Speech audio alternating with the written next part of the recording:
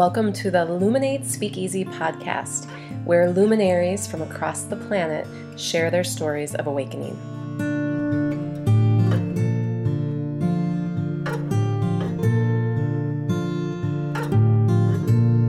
Hello and welcome to the Luminate Speakeasy.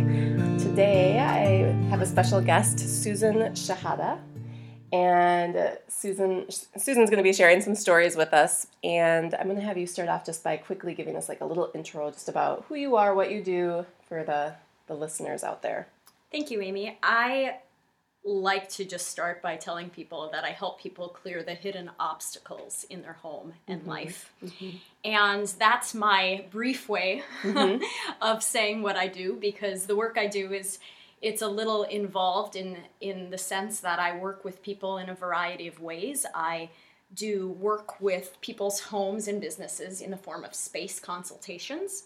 And then I work with individuals to basically clear the core beliefs that are hanging out in their subconscious that are preventing them from living in a way that they would like to live. So I basically help people identify and eliminate those core beliefs through a process called rebirthing breathwork, which is a conscious breath technique that helps people access those things on the cellular level through the breath. So I'm working with people in a variety of ways, but the goal of my work is the same, to clear those hidden obstacles and how they're manifesting in their physical environments, in their spaces and businesses and work spaces in those ways, and then also how they're manifesting in their minds, bodies, spirits. Okay. Awesome. And I want to just ask you a few more questions about that work. One that just came to mind that might be nice for the listeners too.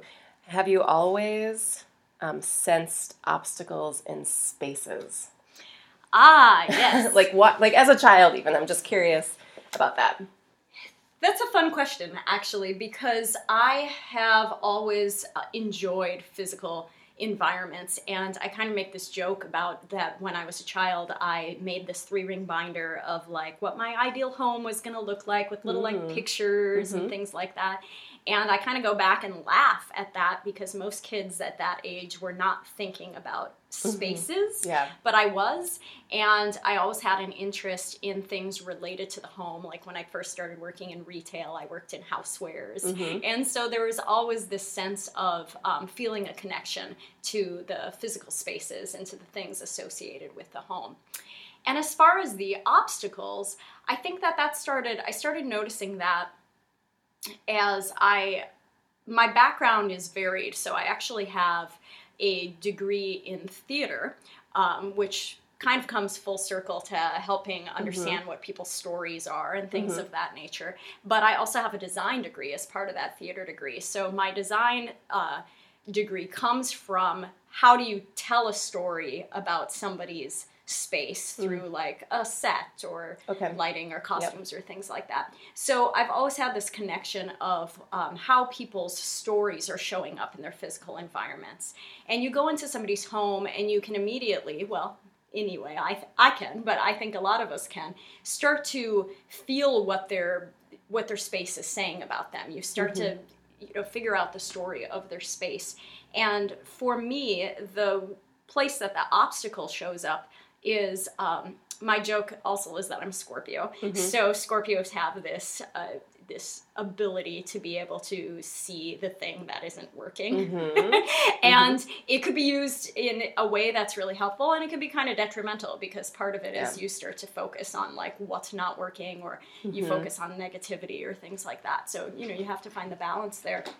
So I've learned how to use it in a way that serves both myself and people that I work with, by being able to really just see what's not working for them. So that shows up for me in physical environments, and then obviously when my breathwork and core belief clients come and see me, they benefit from my ability to see what's actually not working. They start talking to me about what's going on, and I have this ability of honing in specifically on where they're stuck or where I'm seeing them, get blocked. And would you say that ability is like a psychic ability? Is it just developed intuition?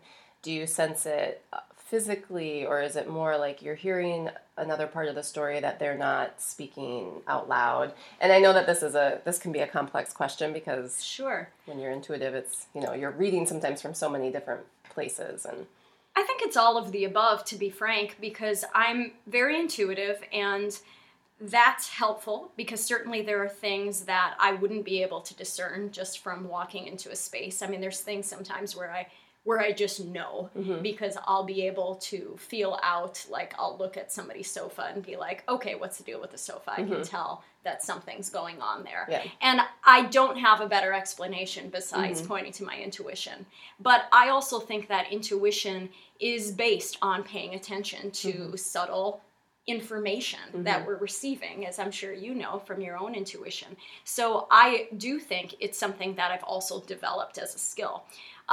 Ironically, my father is a retired scientist, so I mean, I've always kind of approached things in sort of the scientifically minded way, whether consciously or unconsciously. It's like I'm trying to figure things out or solve things in kind of that manner. So that combination of really just looking for clues, whether they're tangible clues or intuitive clues, I would say I receive information on both fronts. And as a result of, I've been doing this work for 15 years, so as a result of just time, I do think that it's become a skill that I've cultivated over that time. Yeah, for sure. All right, so stories are a part of the work that you do. You work with stories, and I want to hear a story from you about your own personal experience with just waking up, or just having an event or a situation in your life that has kind of turned the light on inside of you in a different way. And some people, when I ask this question, some people are like, I've always been like this. I've always talked to fairies and elves. Sure. Or, it's just always been a part of them. I'm wondering for you if that's the case, or if there is a pivotal moment that you can remember that kind of lit you up and directed you on a different type of path, or just kind of lifted the veils. Yeah, I would say that the veils have been lifting up the entire time, and I don't think they're probably going to stop in the sense of that when I think about waking up or having any kind of awakening, I feel like it's constantly a work in progress. Like with everything that's going on, even within our own community right now, I feel like there's opportunities there for me and for all of us to be waking up to new levels of awareness to things. There's things that have been easy for us to ignore, and now we're staring at them in the face, and now we have to pay more attention. And I think that those things happening are constant reminders that we don't know what we don't know, So it's like, I think there's always this ongoing process of waking up that's occurring. That being said, I feel like a turning point in my own life was, I would say it wasn't even a one-time thing as much as it was a unfolding that has led to me being able to do the work that I currently do with clients. And I talk about this a little bit on my website, but I call it essentially that I realized that I was addicted to suffering. And it's kind of an intense way of saying something, but for a good portion of my life, I would say that I was more focused on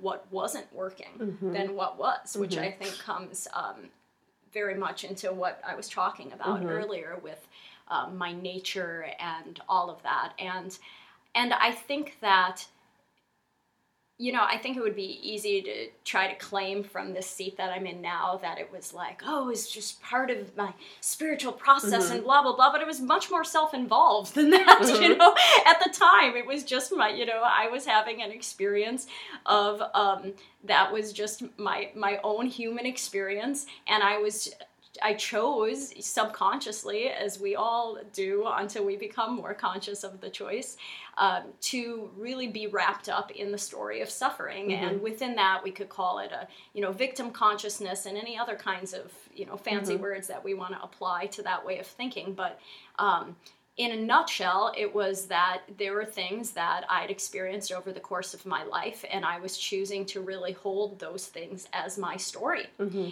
And that's what we do. Mm-hmm. We have experiences, and we identify with those experiences.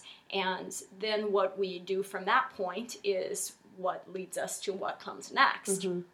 And I think for me, it was a turning point to realize that I was addicted to suffering in the same way that somebody might be addicted to something that's not a mind-based thing, you know, whether it's food or mm-hmm. whether it's shopping or whatever, you know, whatever it might be. It's the addiction was no less real in the sense of that it wasn't just a case of being like, oh, well, now my life's better, so so I don't have to feel that way. It was more that I was subconsciously looking for things mm-hmm. that would keep me stuck in this cycle mm-hmm. of not feeling great. Yeah.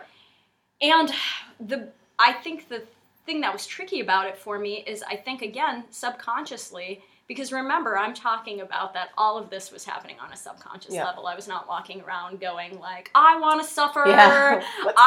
Suffer. Suffering's great. Yeah. No, it was much more of a case of like, well, of course I'm suffering because this crappy thing is happening, and then this crappy thing happened, and I'm still sad about this crappy thing, or I'm angry about this, you know, and it's all of those things were happening much more subconsciously. The attachment, you know, the attachment was there because I think sometimes we perceive that if we let it go, that we're somehow pardoning these things that have happened to us. Exactly, yeah. You know, invalidating them in some way, and we are so attached to the idea that these things had an impact on us that we don't even want to let go of, you know, what we're hanging on to.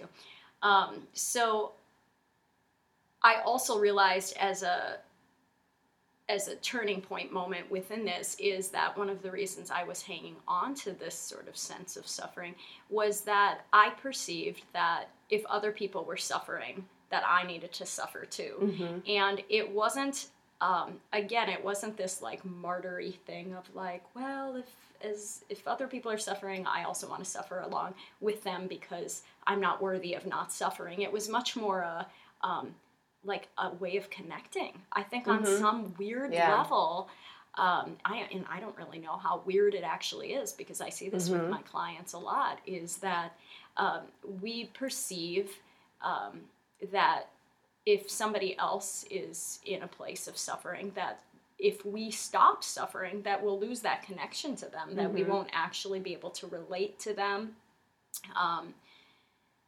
I think it's wrapped up in a lot of different things. I mean, I think that victim consciousness is a very strong pull for a lot of us. And so it's hard for us to acknowledge somebody else's suffering without trying to say, but I'm suffering too. Look at my suffering. Look at all this suffering I'm having over here. And as a result of that, I think we do the opposite of what maybe we seek to do, which is I think our natures might be to show compassion for other people, but in our way of showing compassion and connection, we accidentally attach to our own suffering as a result of that. So,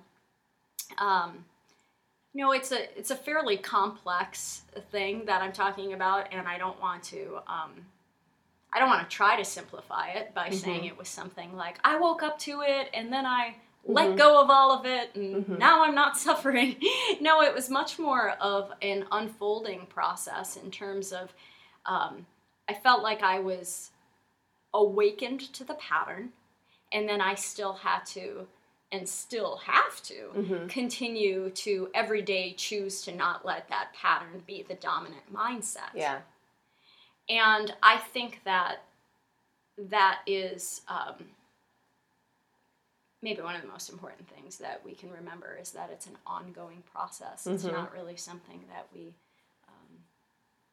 figure out about ourselves and then we just change. Yeah, especially with long-standing patterns. And patterns, the pattern that you're talking about too, this addiction to suffering, I think is like a human pattern, and some people maybe there's also people who are like, the enthusiastic people who are like, no, life is great. When it's like obvious that life isn't, there's denial aspects to it, but but we as a species, I think humans, like there's so much suffering on the planet, so it makes me believe that we are addicted as a species, as humans, to suffering. And I'm wondering, and then, this piece of belonging that we all crave. We all want to belong, right? And you were talking about that too. Like if I'm not suffering alongside these people, then I won't really belong with these people anymore. Like I might not be in their tribe or, or family, whatever word you choose to use around that. But, and then there's that piece of like not belonging too, and so I'm just thinking of this even on the collective level right now. And with those of you that are listening in, both Susan and I live in Minneapolis, which is in Minnesota, and there was recently a shooting in St. Paul or Falcon Heights, and that's caused a lot of unrest in our area, but it's going on all over the planet right now. And so there's a lot of suffering, and it's right at the surface, and it's right in our face. And so I'm wondering, just in terms of, this is such a huge conversation, so we'll try to keep it like really simple. But in terms of suffering, in terms of belonging, in terms of addiction to suffering, and the human race, I'm just wondering if there's something that you, maybe you draw this from your own awakening process, but something that, as like for all of us that are listening in and experiencing right now, like we turn on the TV, we go onto Facebook, we hear about it through just the people that we're meeting on the street or our friends. Like, what can we do to not ignore the suffering that is there? Like you said, this compassion piece, but like not ignoring it, not denying it, but also not maybe adding to that vibration if possible. And is that possible? Am I making sense? It's a long-winded question, but just to weave in kind of current day situations going on. And well,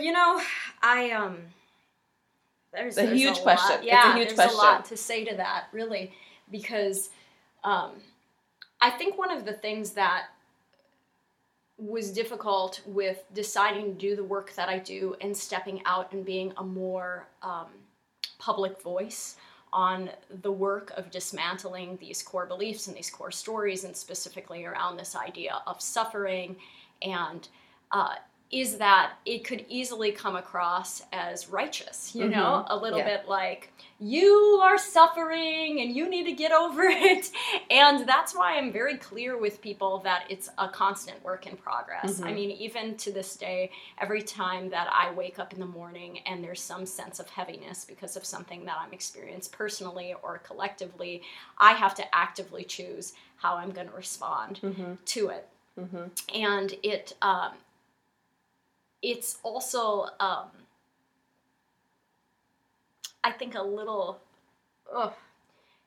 I'm going to answer it by talking a little bit actually about the model that I use in the work that I do. So I specifically help people, as I mentioned earlier, dismantle their core beliefs.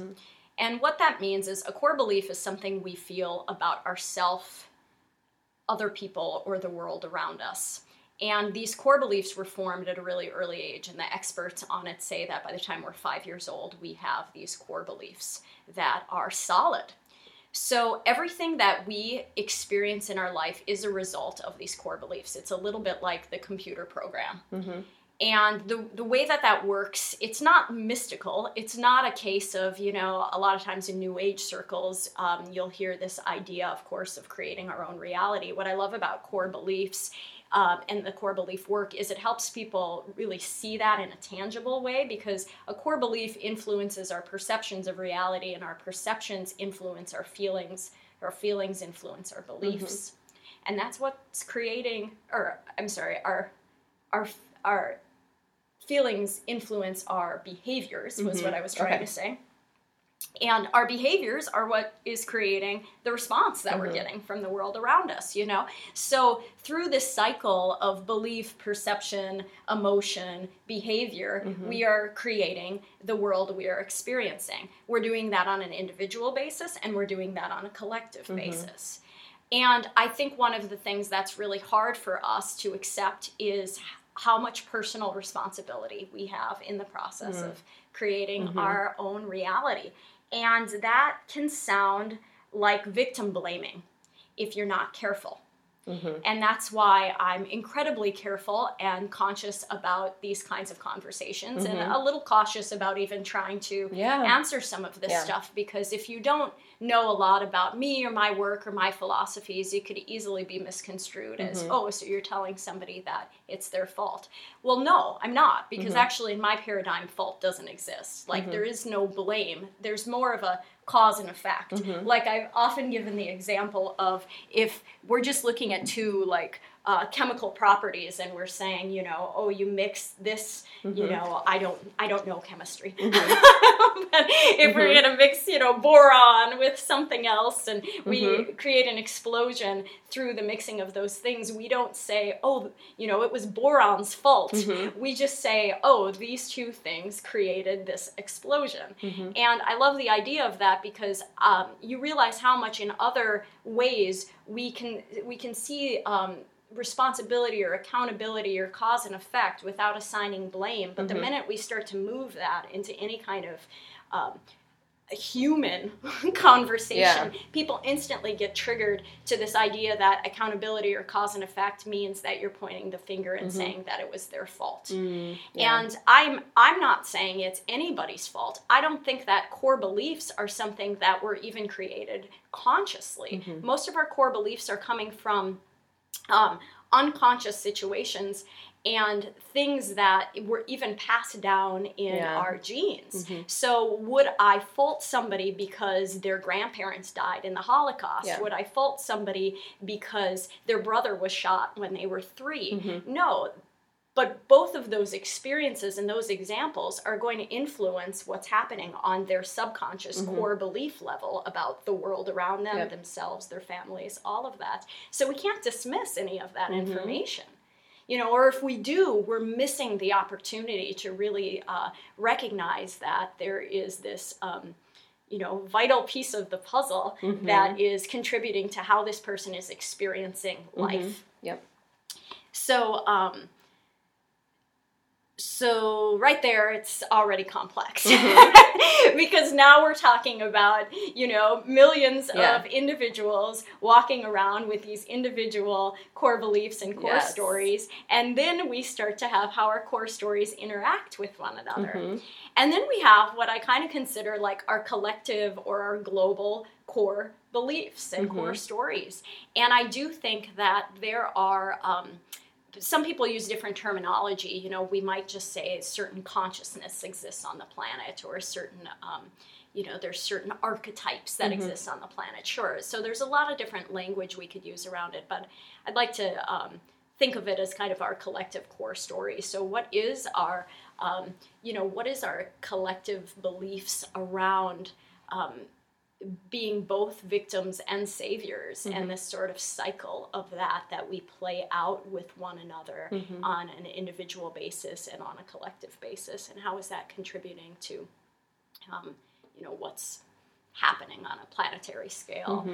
So it's complicated. It is really complicated. I knew it was a complicated question, and I was just curious. But some of the things that I drew out of what you just spoke to, because I mean, you shared a lot of information, but some of because I think the question was like, what can we do? You know, or like, what is it, like, is there a way to work with all of this that's happening? Yes. But the main thing that I gathered from what you said was personal responsibility. Yes. And that it's, and even listening, not to just what you said, but what you've said from the very beginning and what you shared about your own story too, of just this personal responsibility of like waking up every morning and actually making a conscious choice that I'm responsible for how I respond to life today.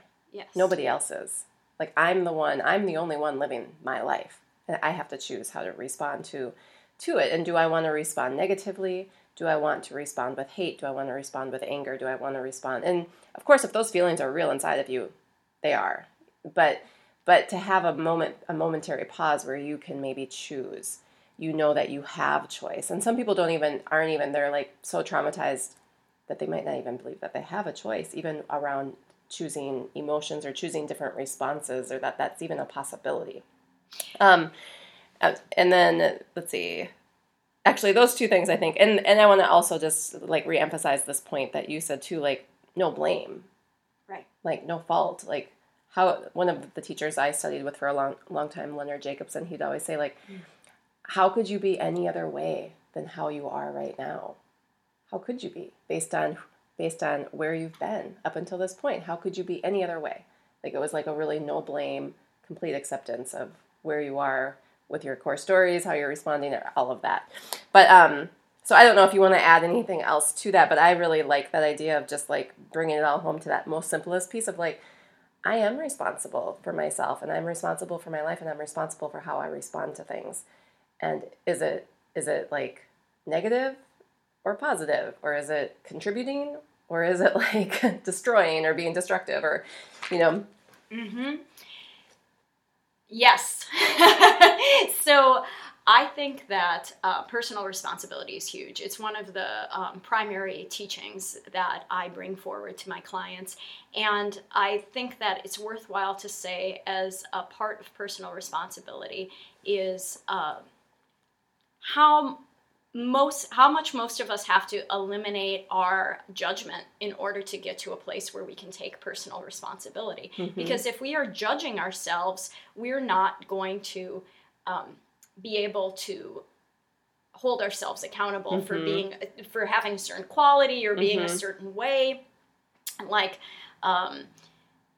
there's a story I often share with clients about that. When I was young, I was told by like some kid in school, oh, you talk too much, Mm-hmm. And so for a long time, because it was clear that he meant it in an insulting way, I refused to accept it as a quality that I had. So it was like I pushed that quality away. I was like, I'm not that. Mm-hmm. I don't talk too much. Mm-hmm. Well, it wasn't until I grew up and realized, okay, well, the truth is actually you do talk a lot. And you can use that in a way that's both a gift mm-hmm. and there are ways that could limit you. Mm-hmm. And there are ways that it was currently limiting me. It affected my ability to listen. Mm-hmm. So by accepting the quality as neutral, mm-hmm. I was able to see in the ways that it was serving me and the ways that it wasn't serving me. And I try to encourage my clients to use that kind of language versus good and bad also. And I mean, sometimes people perceive it as semantics, but I think that it may indeed be semantics, but it's something that plays on our psychology a little bit because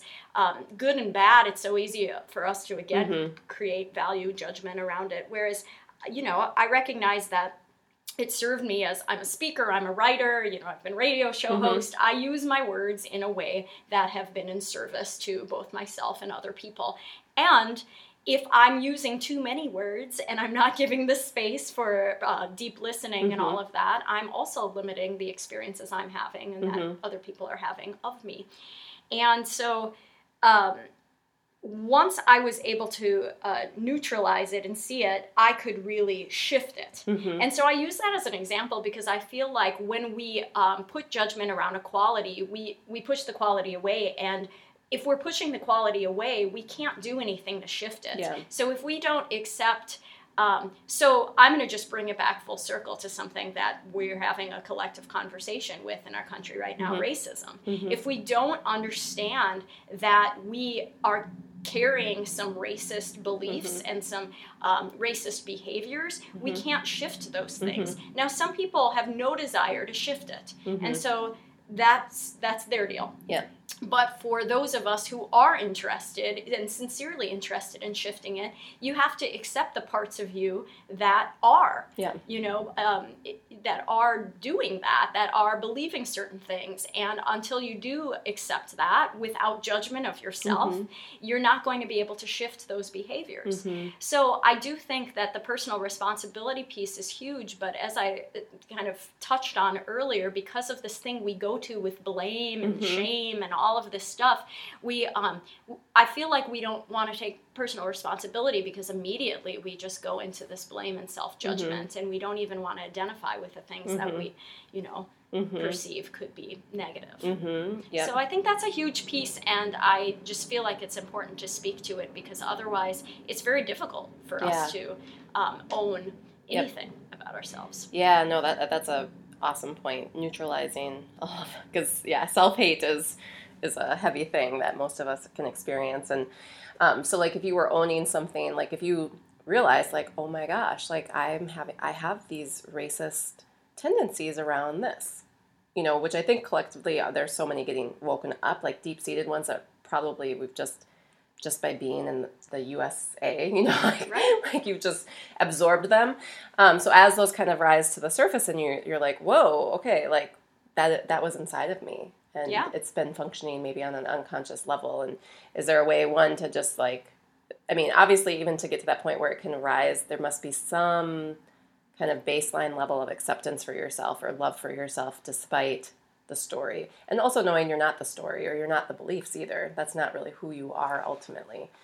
Do you think that's the best way to neutralize things, or is there like something you can say to yourself, or if you experience something coming up and you notice, like, is it pretty likely that if you find yourself feeling really defensive about something, is that a good indicator that? Yes. I'm always going to say yes to that, because our emotional responses are usually triggering something about our core beliefs. Mm-hmm. So, you said something earlier that I kind of wanted to touch on, but we've kind of digressed, is you said something about sometimes you feel what you feel and then, you can't help feeling what you feel, or sometimes people I know don't feel like they have choice. Yes, mm-hmm. Exactly. And so I think it's important to distinguish between feeling things and then behaving or acting or reacting from those places, because I'm a big feeler. Mm-hmm. I'm a water sign, for God's sake. We feel things very deeply, intensely too, as a Scorpio. Yes. Intensely and passionately. And so one of the things I would never discourage is feeling what comes up. It's just then what I kind of point to, because I see the core belief cycle happens in the circular kind of motion. So when we're in a place of feeling, we can either move forward on the circle toward behavior, or we can stop in that moment of feeling and look backwards on the circle toward the perceptions that led us to that feeling. Mm-hmm. And so that's that moment that you're talking about, are depending on what we feel like, is that an indication that something's kind of up? And I would say that when it comes to being conscious of things, it's very difficult for us to go back to a core belief and just change it. Mm-hmm. So for example, if it's like, I realize I have this bias, I can't just change the bias. Or if I realize I have this belief that I'm unlovable or I'm unsafe, mm-hmm. It's near impossible to go back and just mm-hmm. say, I'm safe. Yeah. If only it were that easy. Exactly. But what I do invite people to recognize is that we are more likely to be able to perceive things once it becomes a emotional reaction or a behavioral response. Mm-hmm. Those are the ways that are much more tangible and ways that we can start to see, okay, in this situation, I usually react this way, or in this situation, I'm consistently feeling this way. What is that based on? Mm-hmm. Like, what is that, what is that coming from in terms of what perception and what thoughts, and ultimately what core belief is that coming from? And so it's an opportunity in those moments to use those emotional reactions or behavioral responses as ways to wake us up. Mm-hmm. Ultimately, the goal is that we just are paying attention all the time to all the little subtle things, but that's mm-hmm. very unlikely. Mm-hmm. I shared a story recently on Facebook about how I was reading an article to my stepdaughter, and I referenced the writer as a man. And then as I finished reading the article, I was like, oh, this is written by a woman. Mm-hmm. And immediately I was like, why did I think that this was written by a man? Like, mm-hmm. was it the publication it was in, or the tone of voice that was used? And here I am, a writer who mm-hmm. is a woman, and I was like, wow, it's such a testament to how deep those unconscious biases lie. Mm-hmm. And because I had that reaction, so I'm going to call that kind of like a behavioral mm-hmm. reaction, I'm continuing to kind of look at that and go, well, what was that based on? What mm-hmm. perceptions was I making in that situation? Or what core belief is really at the heart of mm-hmm. that, It's fascinating when we are willing to do the work of mm-hmm. stopping in the moment and looking at what might be influencing us. Mm-hmm. Sometimes when I'm observing how people are reacting to other people who are sharing things online, especially with all of the stuff that has been going on in our community. It's easy for me on the outside to be like, wow, that person's core belief is that they're not safe. And this person's core belief is that they are not valued. And this person's core belief is they are not heard. And if you don't feel heard, then, even the way that you respond to other people is from this place of I'm not being heard, So, I mean, it's... and again, none of these core beliefs are inherently good or bad. It's not about judging the core beliefs at all. It's just about being able to recognize that these core beliefs exist. And then how are we going to change them? Well, we can't change the world at once. Like, I think that there's so many people in the world right now that are saying, what can we do? How can we talk about what's going on? How can we change this cycle of violence that we're in? And yet so many people are unwilling to look at how they individually are contributing to that on a day-to-day basis with their thoughts, words, and deeds. Yeah. And so if we can't do it individually, how do we ever expect that we're going to do it collectively? I really definitely feel like it's microcosm, macrocosm, And so, I do feel like there are a lot of great techniques to becoming more conscious on a day-to-day level. And I would say full circle back to the beginning part of your question and my answer is looking at what those triggers are and recognizing that if you are triggered in a way, especially with anger or sadness or things like that, powerlessness, what is that actually about? And what inside of you do you need to attend to in order to clear that pattern for yourself? Yeah. And it seems like when you were talking to, I was hearing also like the pain and the suffering is a wake-up call. And for most of us, it's usually through pain and suffering that we get to the place where, okay, I have to look at this. I have to look inside. I have to figure this out because the suffering is too much. I'm at my wit's end. Absolutely. So I'm ready for change. And okay, I've tried everything externally to change how I'm feeling, and nothing's working. So now I have to go inside and actually uproot some of these core stories and these core beliefs. And it's an uncomfortable process, and I think that retrospectively, I'm very grateful for the experiences that I've had because I feel like it puts me in a position to work with clients who specifically feel like life's always dealt me this hand, or I've always felt this way, because I think it's easy when people are suffering to look at somebody else who's telling them or guiding them and say, well, what do you know? You've probably always been happy, or you've probably never had anything difficult happen to you or anything like that. And that's why I make no secret of this history I had of this attachment to this place of suffering, because I feel like my ultimate wake up was like, actually, if I stay in this place, it's going to not only keep me limited, but I'm not going to be able to really help other people either. And now I feel like I can help other people because I can help them through actually being able to say, I've been there, and this is what I have learned through that process. And it's not a case of just I've always been happy, and now I want you to be happy too. Yay! Yeah. I feel like almost anybody in the healing field has probably arrived here through some kind of suffering and deep self-inquiry. And that's kind of like the path, almost like to being able to help other people, to share it with other people.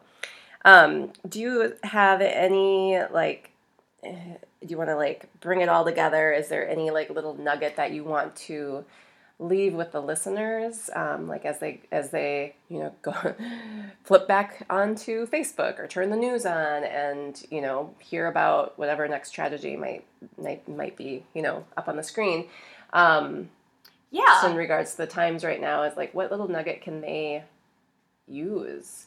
Yeah, I think what the nugget I would like to stress is the importance of identifying what core beliefs or core stories somebody is operating from. Somebody meaning you, the listener. If you know what your story is, you have just so much more compassion towards yourself and other people, because you recognize your biases a little bit more. You understand that you're being triggered and activated because it's something within your own story. And as a result of that awareness, it makes you more able to move through the world in a place that's going to ultimately bring you less suffering and ultimately bring other people less suffering. So I really would stress just the importance of becoming aware of what is that story. And I mean, there's a lot of different, methods to get there, and modalities that will help people explore that, whether that's talk therapy or different kinds of holistic healing. I mean, there's a lot of different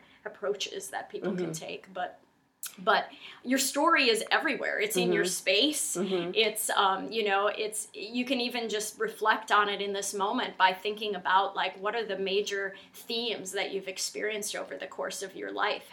Has it been around abandonment? Has it been around safety? Has it been, there's, there are usually themes that we can find if we're paying attention. And I would point you to look at what those themes are and start to see if you don't already have that awareness of what your operating system might be, because it will start to change your life once you become conscious of it. And Susan gives one-on-one private sessions to help you learn about your core beliefs and your story. So, and I'll have that information on here so people can reach out to you. It's just SusanShahada.com, but that will be on the blog post with this. And thank you so much for sharing so much and like letting me throw those like really big questions at you and just going with it. Absolutely. This is all kind of like, there's not really a plan. So you did amazing bringing all of your wealth of wisdom to this podcast and just sharing every little thing that you could bring forth to help the people that are listening, and obviously offer me insight too. So thank you so much. Thank you, Amy. I appreciate it. And thanks for listening, and I'll catch you next time on the next Luminate Speakeasy podcast.